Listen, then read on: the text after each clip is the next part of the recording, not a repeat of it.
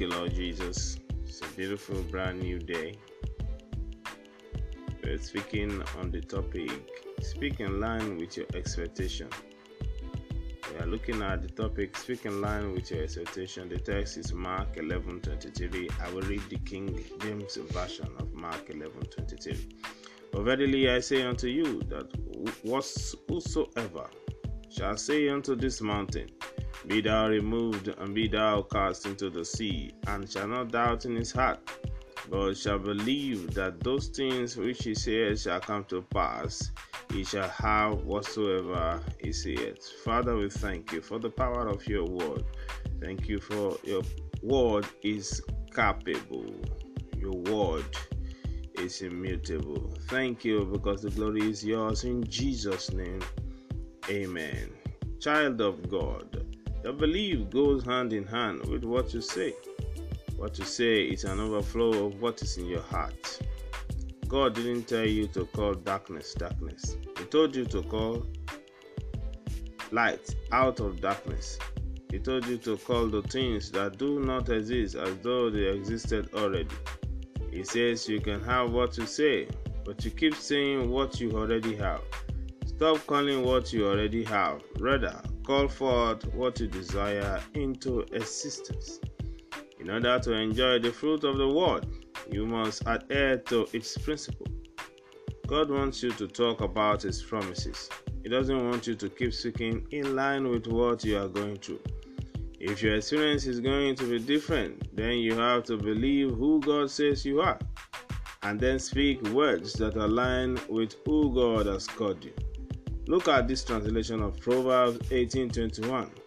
Your words are so powerful that they will kill or give life, and the talkative person will reap the consequences.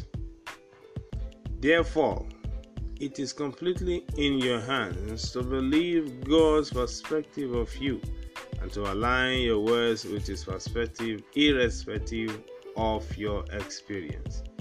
I declare that your experiences will submit to what God has declared concerning you before the foundation of the world. You will fulfill purpose. The enemy will not cut you short. I speak peace to every contrary wind that is blowing in your direction, and I command every mountain to be leveled before you. The year will answer to you. You will jump over walls and leap over troops. The commanded blessing of God will not elude you. I bless you today in Jesus' name. Amen. Speak in line with your expectation. Amen. The word of God has creative power.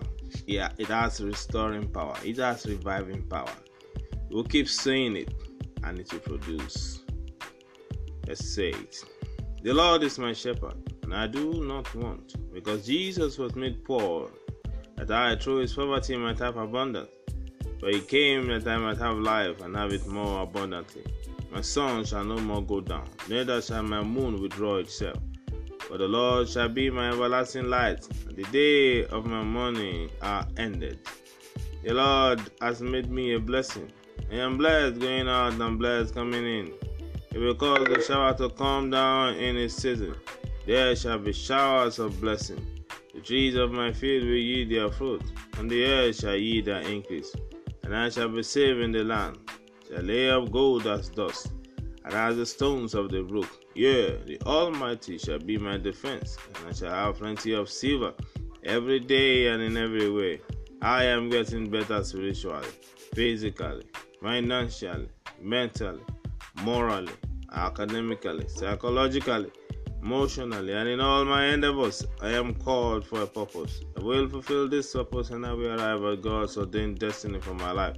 Nothing will cut me short, because in my pathway there is life, there is no death at all. I will make a formidable impact in my world for the kingdom. This is my day. This is my week. This is my month. This is my season. This is my year of all grace.